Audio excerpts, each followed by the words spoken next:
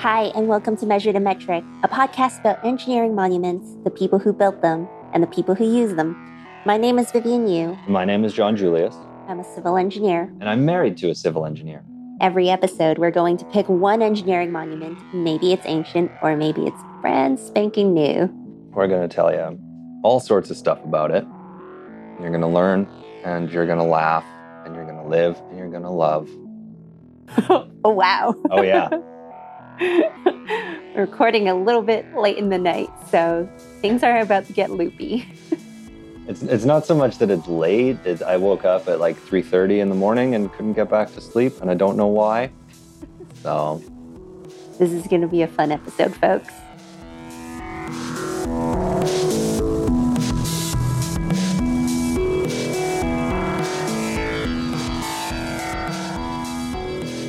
all that I know about this episode, so Vivian was researching over the past couple of days, and she would just be like, no, what?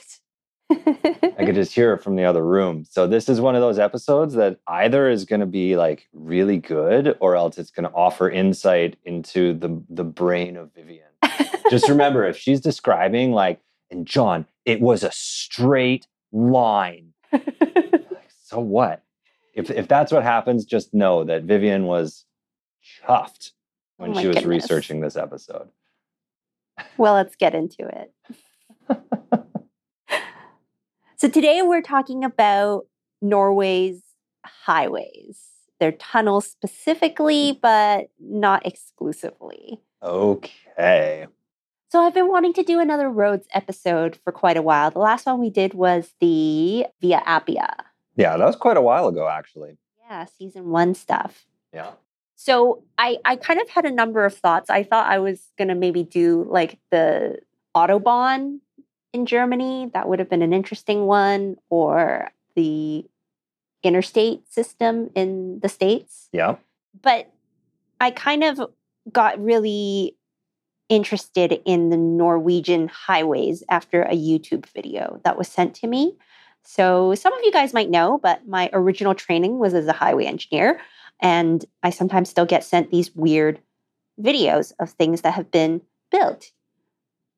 So I was sent a video of a tunnel that led to a roundabout that was still in the tunnel. And then one leg that exited the roundabout exited onto a giant suspension bridge. So it went from tunnel in the mountain, roundabout, tunnel, suspension bridge, back in underground, roundabout. Yeah. And it was just the craziest thing. Like you come into this underground roundabout and it looks like a car disco, which I feel like now that I've said it out loud should be a thing. Car disco. Speaking of, they are coming back. So in the late 90s, there were some experiments of like having, concerts where everyone would get a cassette. It was basically an art installation. And then now, because of COVID, we're trying to find ways to socially distance. So like drive-in theaters are coming back in a big way. And there's been talk of doing like music festivals where you just drive in and then broadcast to your, stuff like that. It's cool stuff. Right. So these Norwegian tunnels, that's what it looks like. And it's just bonkers.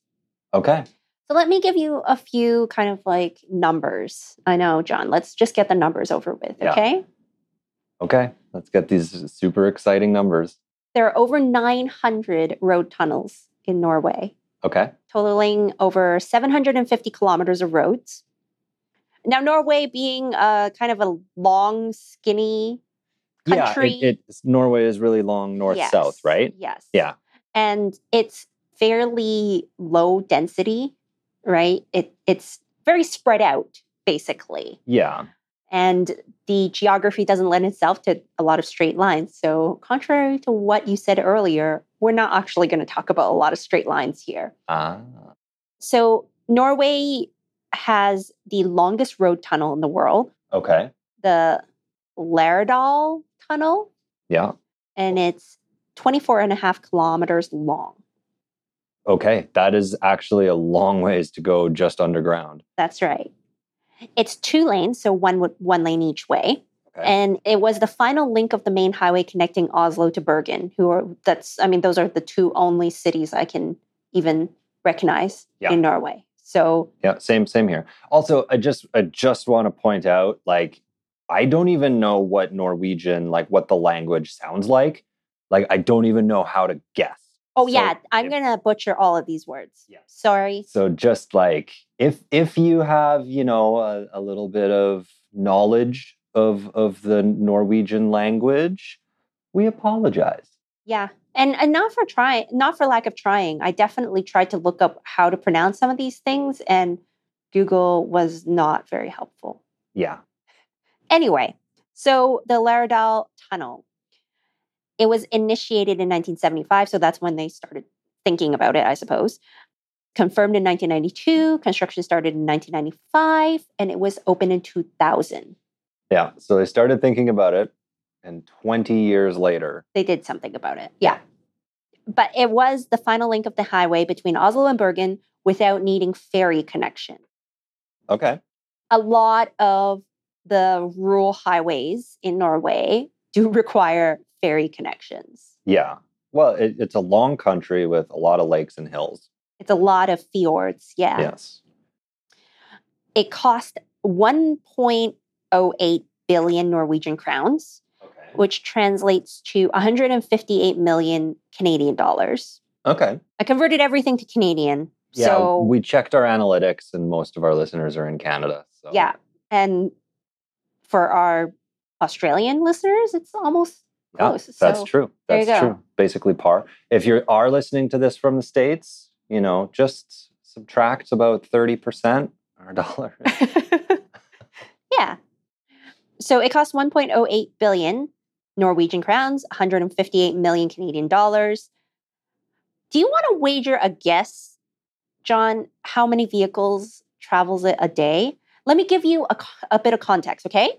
Okay. The Golden Gate Bridge carries 112,000 vehicles a day. Okay.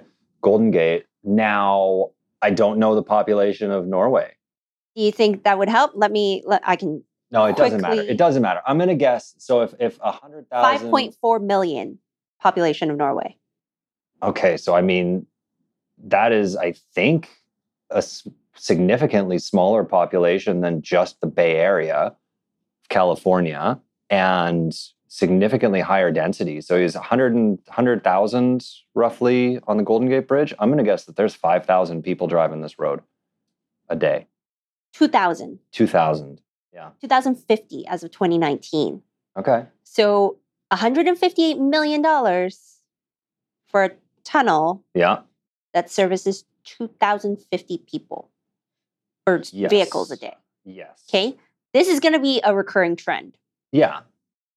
Norway also contains the Vallavik Tunnel, which is the tunnel roundabout that I talk about. Yep. And it opens up into the Hardanger Bridge, which is a suspension bridge across the fjords that goes into the next roundabout that's in a tunnel. The bridge was constructed in 2009, opened in 2013. It cost 2.3 billion Norwegian crowns, so double what I just said. Yeah. There's one lane each way at 80 kilometers an hour. Okay. And a separate lane for pedestrians and cyclists. Like, I cannot stress enough how out of the way this bridge is, in the middle of nowhere. And the only way of getting to it is from a tunnel highway. Yeah. So I have no idea what cyclist is bonkers enough to do this, but Scandinavians, right? Like, yeah, they're wild about their bikes. So maybe this is me being completely skeptical, but I don't know who's riding it. Regardless, daily traffic is 2,000 vehicles.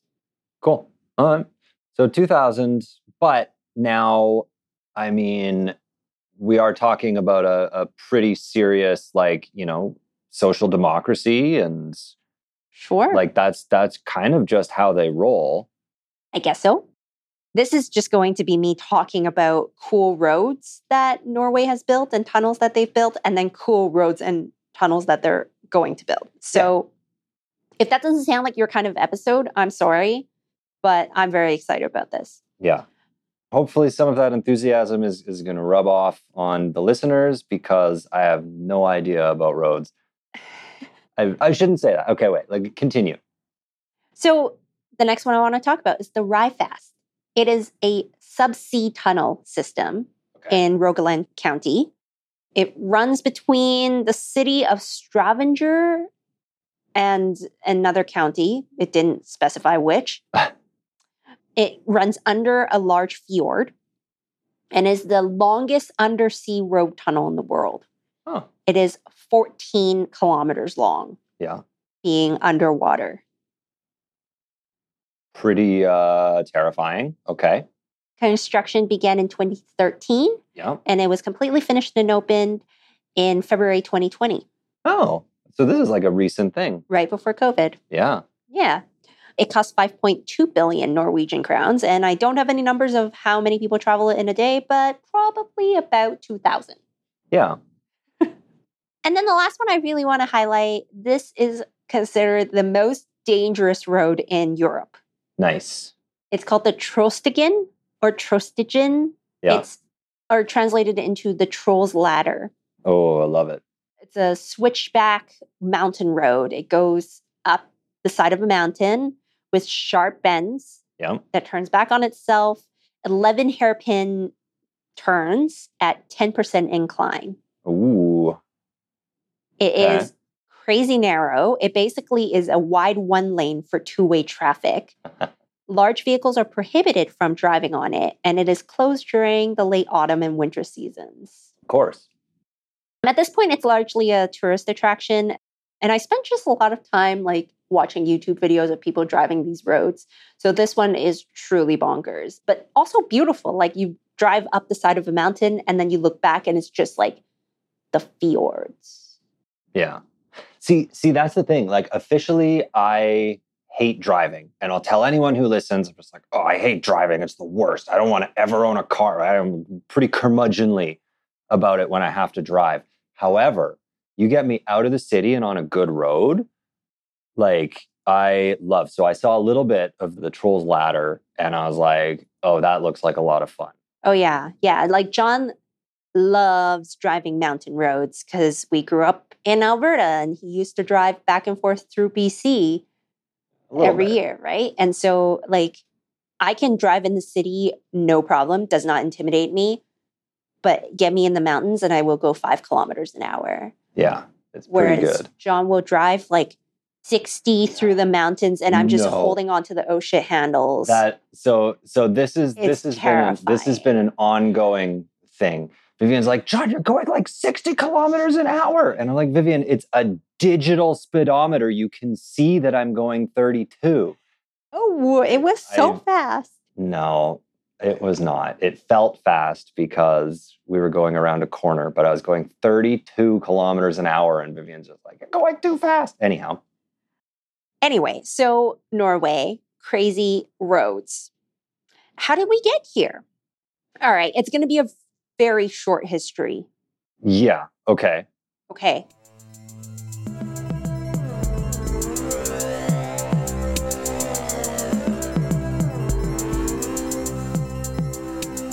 So Norway's highways, historically very low population density. It's got a weird shape with a weirder coastline with an even weirder geography. Yeah. And it's very far north. It's very far north. Hence the name. It's susceptible to poor weather. Yeah. And it's difficult to maintain. So I think what people don't understand is that building roads through rural areas, A, it's difficult to build, and B, it's even more difficult to maintain. Especially when you're going through mountain passes and you've got risk of landslides, you've got risk of ice and snow and wet weather. It can just be very dangerous. And you can imagine that, yes, we might have a lot of personal vehicles driving through on intercity highways, but a lot of it is actually commercial transport. So we're talking about freight. Right. And when we design roads, we design for the worst vehicles, basically, the largest vehicles with the least amount of flexibility or reaction time. Mm-hmm. So designing for roads in that kind of condition can be very difficult. Right. Okay. So in Norway, a lot of the highways are still connected by ferry crossings. They're slow, for one, but they're also susceptible to bad weather. Right. Because you don't want to get on a boat when it's super windy and it's bad conditions on the water. Yep. And they're finding that a lot of the rural areas are dramatically decreasing in population because of poor transportation connections. Huh. So in 2009, Norway was ranked one of the worst countries in terms of quality of roads. They were behind countries such as Portugal, which is also very mountainous. Yeah. Croatia, very mountainous. Greece. They were ranked behind Greece. Yes. The famously bankrupt Greece. Yes. Wow. They were also ranked behind Botswana. Well, I don't know. Not that I know anything about Botswana. Nothing. Yeah. It just sounds a little bit like it doesn't hold, because Norway being historically, in recent history at least, a very stable, very economically driven, resource-rich country. And you would expect their infrastructure to be miles ahead of these other countries that are having not as stable of an economy. Interesting. I will just say, and I hate to go on like the whole PC thing here, but attributing Africa with historically poor infrastructure is something that is a habit that I think that we need to break, because there is fantastic investment going on, and a lot of that poor infrastructure was due to Western interference. Agreed. Yeah. Anyhow, PC moment, done. That's the end of it. But yes, in comparison with Portugal and Croatia, it definitely lagged behind. And even if we were to take into account similar countries with climate and similar geography, like Sweden and Switzerland, Norway was way behind. It had a history of underinvesting in roadway infrastructure and really not prioritizing the right type of roadway infrastructure, despite being a very major oil exporter with a huge economy. As a result of that, their roads were funded in such a way that the policies favored local politicians. Oh, yes, the hallmark of social democracy. That's right. And so smaller states or rural areas sometimes had more influence in politics than they should have, or because politicians would sometimes use infrastructure projects for swing votes districts. So they can always count on the major cities to vote a very specific way.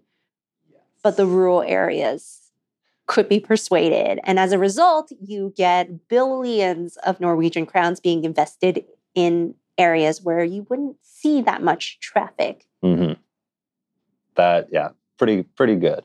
And it is kind of nice hearing Scandinavia always upheld as this like model society in so many ways. And it's just like, okay, actually they play the same games that we do.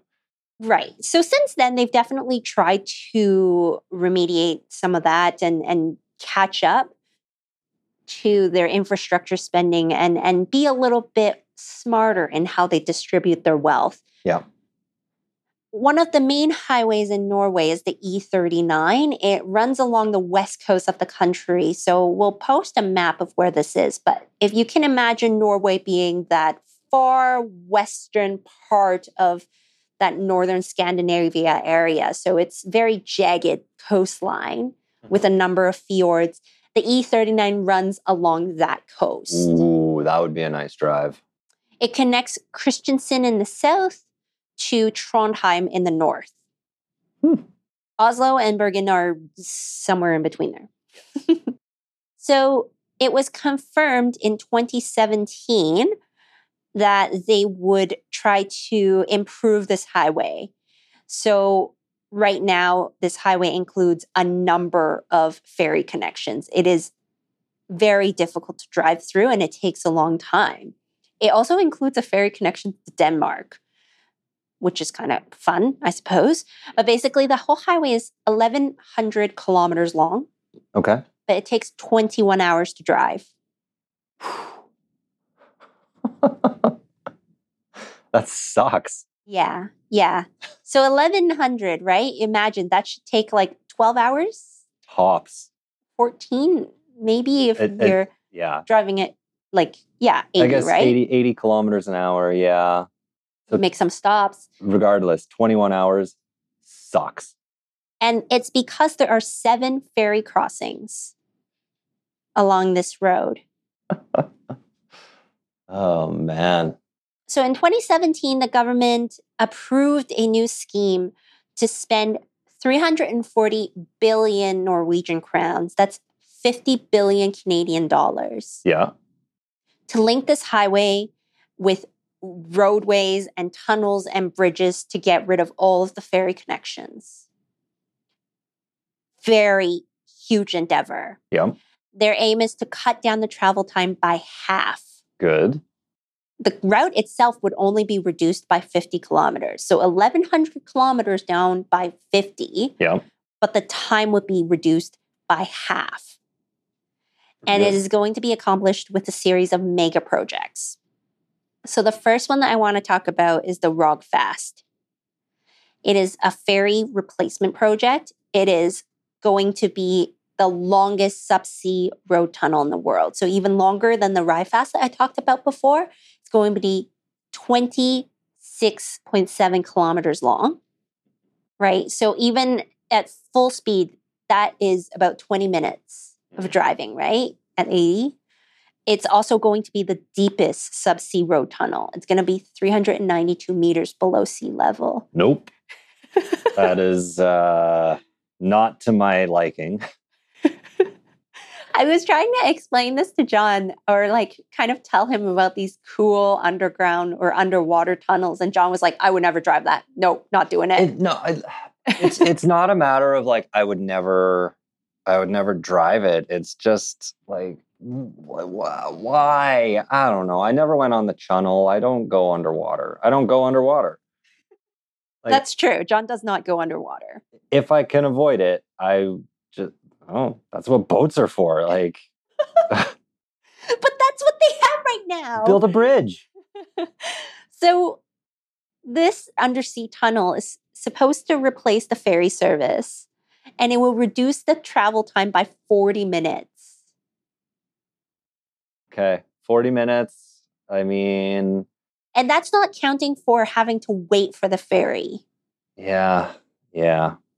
Okay. The idea is it's also going to allow for expansion in the housing and labor markets in the region.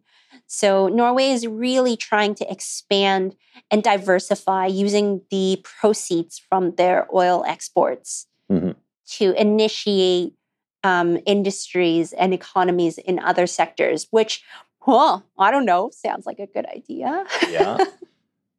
Yeah, that's, well, let's not get into that. John and I are originally from Alberta, and we have opinions. Anyway, the Rogfast is not just going to be a straight shot subsea tunnel. It is including a junction or an interchange with an offshoot into an island municipality of Kvitsøy. Kvitsøy? Yes. Yeah. So basically, it's going to have an interchange, but under the sea. And this interchange will resemble something like a diamond interchange, if you can picture that. A diamond interchange being a very typical interchange configuration where you have a highway and a road crossing. There's ramps, exit ramps on either side, and usually the ramp will connect to a intersection. And then at those intersections, after you've gone past, so you come off the off-ramp and then you come to an intersection and then you can turn left or right. And it usually takes you over a bridge. Sure. Right? Yeah.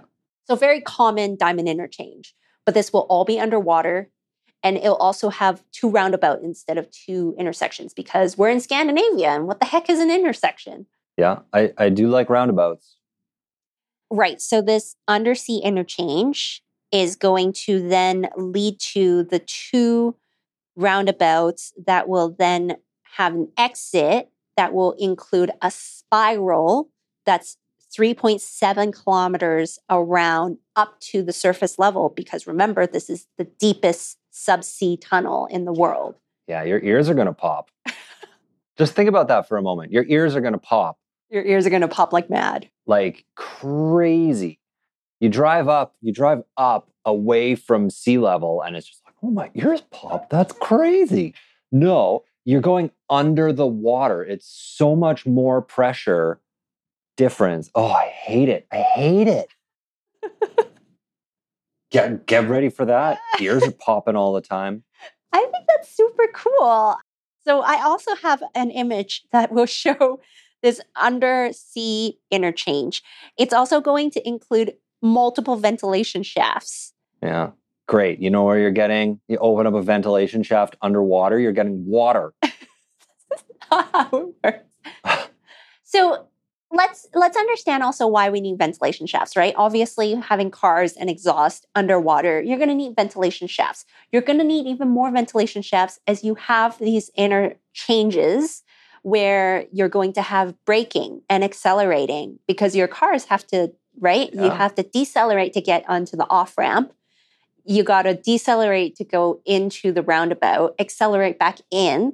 You're going to have to accelerate to come into that spiral and back up then to surface level. So there's just going to be a lot of needs for fire and life safety systems, mechanical electrical systems, ventilation. Yeah. There's also a lot of talk about how do we keep this secure in terms of protecting it against terrorist attacks. So there's a lot of material testing of different types of concrete that under explosive impact may crack, but either can self-seal or hold its own shape long enough to allow people to evacuate. So very interesting material science going on here. Yep. All right. And John, I'm surprised you didn't ask me, how does self-sealing concrete work? I'm still a little bit hung up on just how does self-sealing concrete work? So I don't know specifically, but what we can do currently with waterproofing concrete is using an additive that's a crystal of some sort. And upon impact with water, it'll actually expand. So there will be additives in the concrete. Yeah. Kind of like a sponge, and it'll expand within the concrete if it touches water. Interesting. And so as concrete would crack and water comes in, it'll actually have its own type of material within the concrete mixture that will seal itself. Well, there you go. That is actually pretty cool. It's like those foam things that you spray into your tire and then it expands and it blocks off yeah, I like it. Right? Pretty clever. Pretty clever. Yeah, I should finish that thought. It blocks off the leak long enough for you to get to where you're going so that you can change your tire. Exactly. Yeah. Okay. So this giant, longest, deepest, most bananas subsea tunnel. You want to wager a guess on how many vehicles it's going to carry? I'm going to guess that this tunnel is going to have a certain number of people minus the intelligent people who will only drive it if they absolutely have to. So I'm going to guess it's going to serve, they're estimating it'll serve 1,500 people a day.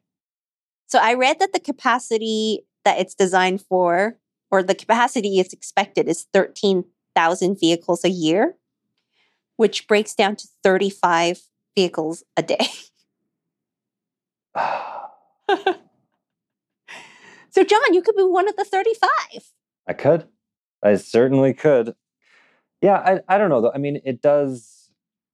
All of that said, I do think that it's nice to see a country investing in infrastructure, even knowing that it's only going to help a certain number of people, because the people that this helps, it's going to help them a lot, presumably. Yeah, I mean, they're really hedging their bets for the future as well, right? They're hoping that these regions will expand. Yeah.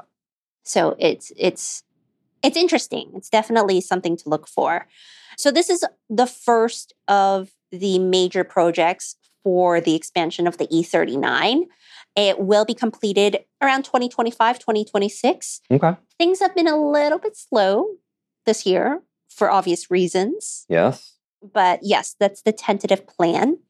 There are still a number of other fjord crossings and sea crossings that are going to need some really innovative engineering. So I want to talk about some of the really cool types of bridges and tunnels that have been proposed. Okay.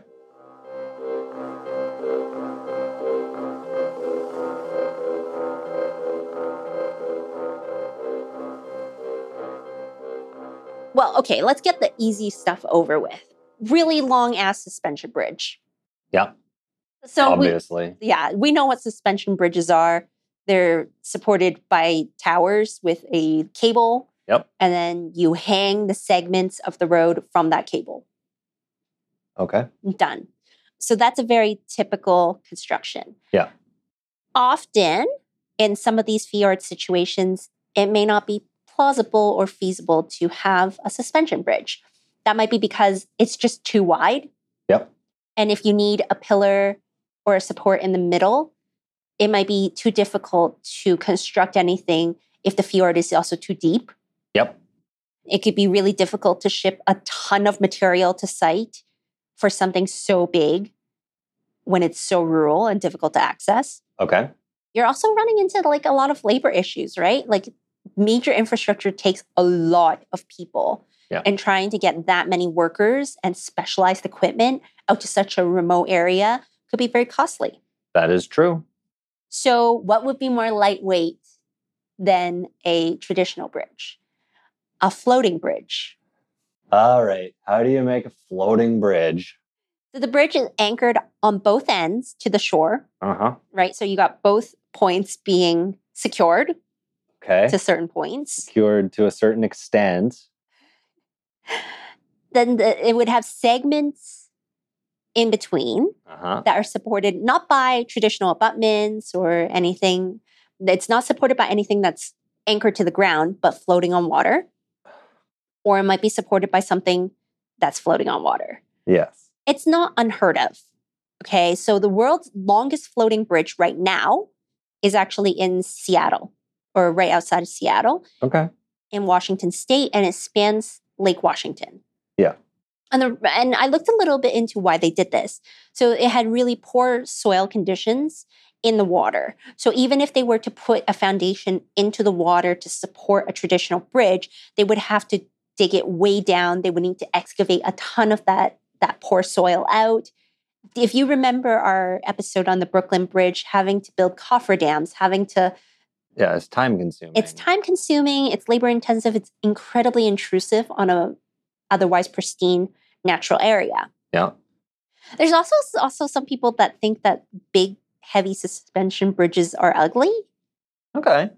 It definitely has it's a very specific style. Yeah. I mean, if you're in Washington, a place that's known for its kind of natural landscapes and beauty, you might not want such a big, heavy infrastructure in the way of your view. Yeah. So they used pontoons, okay? Okay. Being essentially giant boxes of air. Yep. And they're made of a specialized concrete. So you might be wondering why concrete floats, but it really has a lot to do with the forces of buoyancy. You build a giant box out of concrete, but it's filled with air, it will not sink. Yeah. Right? No, that's totally understandable. All that you have to do is make it less dense than the water. That's right. So. Exactly.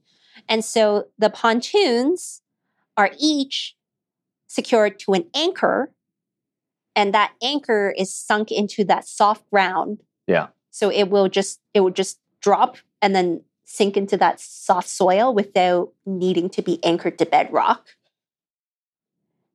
It is also fixed to a steel cable Uh-huh. that lies at the bottom. Yeah.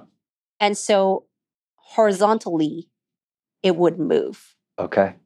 This whole thing to me is just like, okay, I believe that someone who knows better than me tells me that this is going to work, that's fine. I trust in the experts, but good Lord, does this ever sound suspect?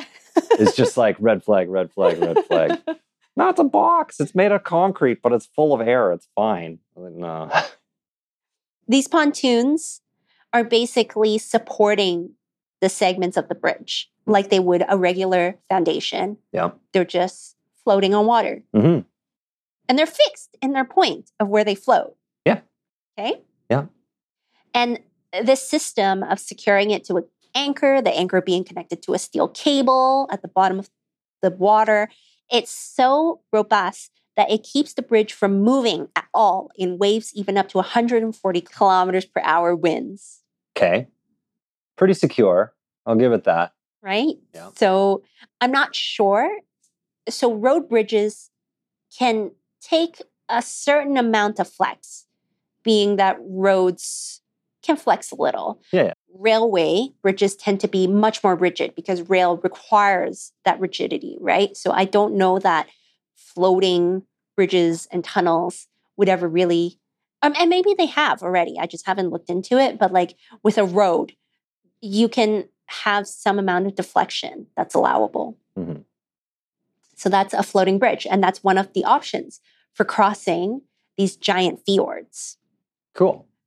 But with bridges, now keep in mind that floating bridges don't tend to be very tall, right? Why is that? It requires a certain amount of rigidity. Yeah. No, that makes perfect sense. You have something floating on the water, you build it up too tall, and now you have to worry about it wobbling. That's right, exactly. Yeah. So if it's not tall enough, then you can't have boat passage. Right. Okay, so that would be problematic. So then do you start having these bridges that are floating and also mechanically can pivot or raise to allow for boat passage? Pricey, technically difficult, complicated, or we can look at submerged tunnels. Now, Vivian showed me a screenshot of this. This is the worst one. Like for all of my like skepticism and like low level anxiety that I've been expressing throughout this episode, this is the worst thing that I have seen in my life as far as like roads go. Continue. So, floating subsea tunnels. There are two ways to do this. Basically, you want to start by having two tunnels, one for each way. Yes. Okay. And they are going to be tethered to each other with high strength cables. So they should basically be a pair that should never separate from each other, nor should they ever crash into each other. Yeah. Because they're separated. Yeah. Right. So there's a rigid kind of connection between the two all along the way. The question now is, how do you secure this tunnel in its space under the water? Two ways you can do this. You can tether it to the seabed using high-strength cables the way that the pontoons that I've just described are. So you would have the anchor and it would be connected to the seafloor. Yeah. And that if you calculate the buoyancy of your tunnels correctly, then you can just tether it to the bottom. Yes? Yep. The other is to use floating underwater tunnels where you would anchor them to pontoons above instead. Yeah. And they would be suspended from the top. And then you would have to calculate the density of the tunnels to basically sink, counteracted by the upward pull of the pontoons. Yep. So there are two methods of doing this. And the benefit of this, like I said, is to allow for boat passage, right? Because decreasing or dropping the tunnel levels is significantly less challenging than increasing the height on a bridge for a floating bridge. However, it is more expensive than a suspension bridge. Yeah. Has this ever been done before? No, this would be the first suspended tunnel. The first underwater suspension tunnel bridge thing. And it's just going to be like one of those things where it's just like, yeah, we've ticked all the boxes. This is going to work perfectly. And then someone goes and it is just, okay, well, it's under the water. What about sharks? Oh, sharks. I forgot about sharks. You just see like a group of engineers just like, oh, how did we forget about sharks? I just, it's an amazing world, but sometimes I just think that maybe we've gone too far.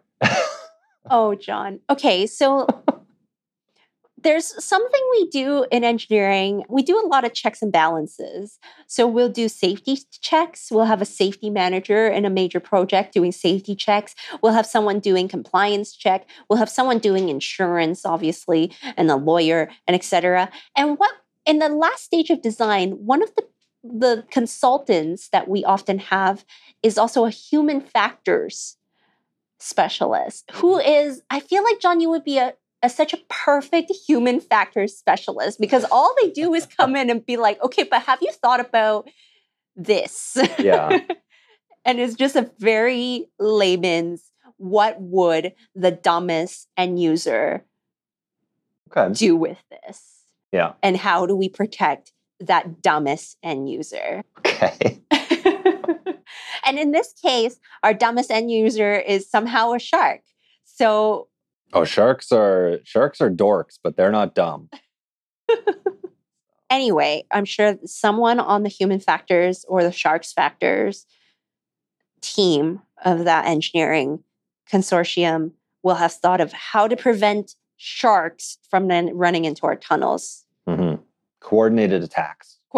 Coordinated attack on the tunnels. It's anyhow. Are you not more worried about whales? Like, I feel like it's much more likely that a whale would come through the fjords and like just crash into the tunnel. I don't know where animals live. It's okay. I mean, fair. Yeah. These are fair concerns, and I really hope someone's thinking about this. So you're not going to like this last one. You know what? It's fine. I understand. So it's a combination hybrid floating bridge / floating tunnel. The idea being that you would have a floating bridge section, and then where you would want ship passage to happen in the center, you would then drop down into a floating tunnel section to allow for that passage of ships and boats. And then you would come back up out the other side into a floating bridge to continue through the rest of the fjord crossing. Okay, so actually, I am going to react to this differently than you might expect. Because I love driving on hills. I love driving on bridges. And now you're giving me hills and bridges. You're giving me bridges with hills. It's great. Okay. Okay, but the whole thing is going to be this like wobbly, floating. Yeah. Okay, well. Hills and bridges. No. All right. So John's okay with underwater challenges as long as you turn it into a roller coaster. That's fine.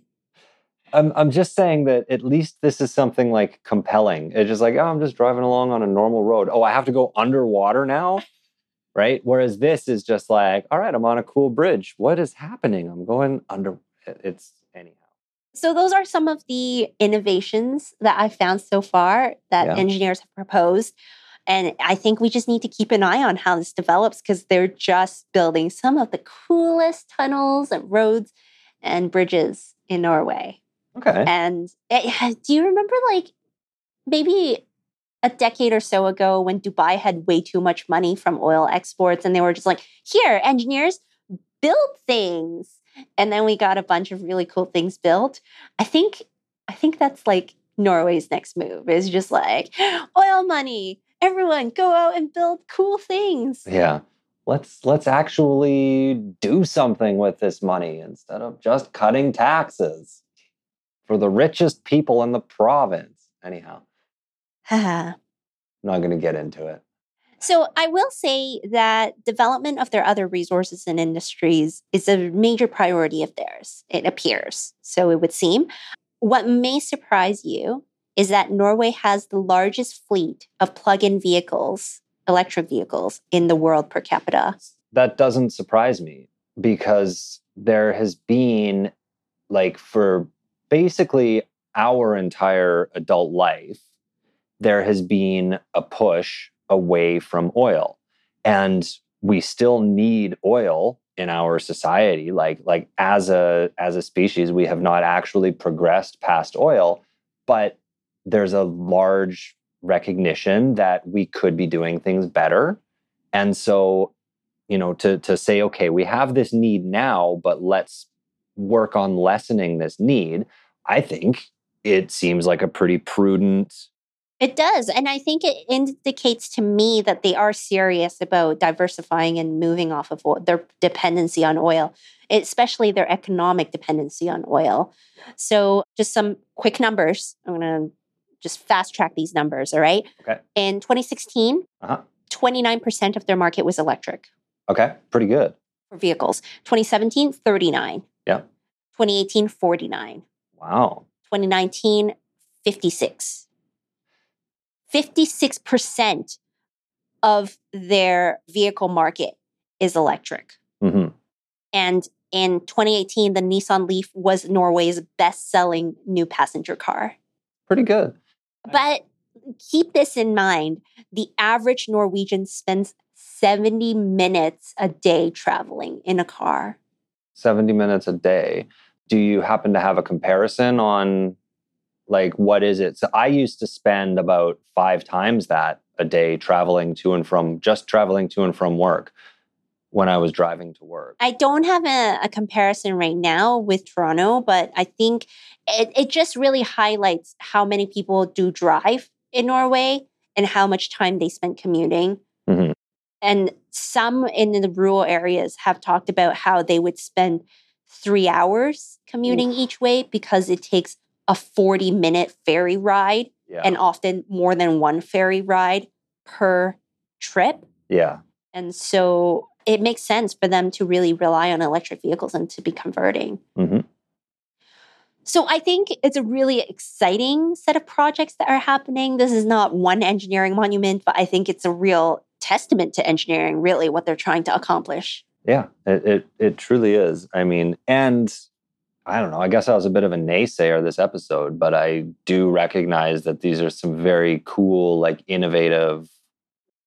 And given that a decade ago, they recognized that they were underspending in infrastructure and they were underdeveloped compared to other countries of similar economic wealth and power.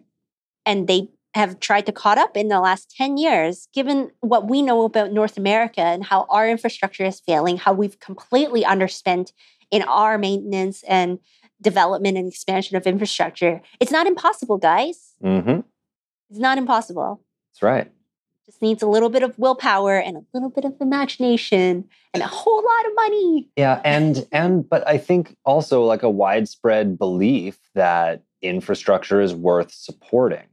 Yes. Right? And I think that's what, I don't know, I don't necessarily see a lot of that in North America. I think there's just a lot of debate on where infrastructure is needed. And that's always the age-old debate. If we cannot agree on what to build, then we never get started. Yeah. So, unfortunate circumstances. But yeah, John, I hope that was interesting to our listeners. I have a number of pictures and I've got linked to the YouTube videos that I've been watching. When I was Googling, one of them had the title, Most Boring Videos, Norway's Roads. And so then I don't really know what that says about me spending so much time watching them because I found them fascinating. No, but okay, wait. Now I'm going to plug, it's called Slow TV. And it's a subgenre, or it's a niche genre, right? But it is, and so someone will just take a dash cam and they'll go and they'll drive, or else they'll put something on like a train driving through a rural countryside, or else they'll just have like a video of someone's hands knitting a scarf. It's a whole thing. So if you see something like Most Boring Video and it's 6 hours long, it is designed for you to relax. Yeah, I didn't watch a 6-hour-long video, but I bet you somewhere there's a 21-hour-long video of someone driving through the E39. Yeah, and it's especially big in, northern countries. Like there's one of Iceland. Iceland is a small-ish volcanic island, and there's a famous highway that just goes around the outside of it. And yeah, so somebody just like soundtracked this thing, and it was a dash cam drive, and I watched part of it. I don't have a very good attention span. Anyhow, I encourage you, if you're ever just like having a really bad day, just like search just like relaxing drive or something and work on a jigsaw puzzle or a crossword. And if you've driven through some of these tunnels or bridges, or maybe you've driven through the Trolls Ladder, let us know, because I would love to know what the experience is like. John and I have done some mad road trips in some weird places. Yeah. And I think we've put this on the list now, haven't we? Oh, yeah. So Norway has been on my list for a long time. And well, it's certainly on mine now. Yeah. So reach out to our social media. We are at Measure to Metric on Instagram, at Measure to Metric on Facebook, and we are measuretometric.com. Yep. You can also leave us a comment or a review, 5-star please, on whatever podcast platform you're listening to us on. We would very much appreciate that. Uh-huh. And thank you to Alex. Yeah, Astronomic Audio for doing all of our sound engineering. They edit our podcasts. They make us sound better than we do at home.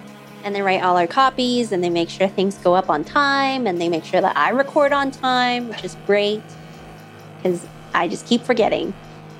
Oh, well, you don't keep forgetting it. Anyhow, we have lives. Thank you so much for listening. We are almost at the end of season 2, but have already started planning for season 3, and we can't wait. And I think you're going to like it. It's going to be a themed season. Themed season, yes. Yes. So thank you so much for sticking with us. And until next time, Measure a Metric.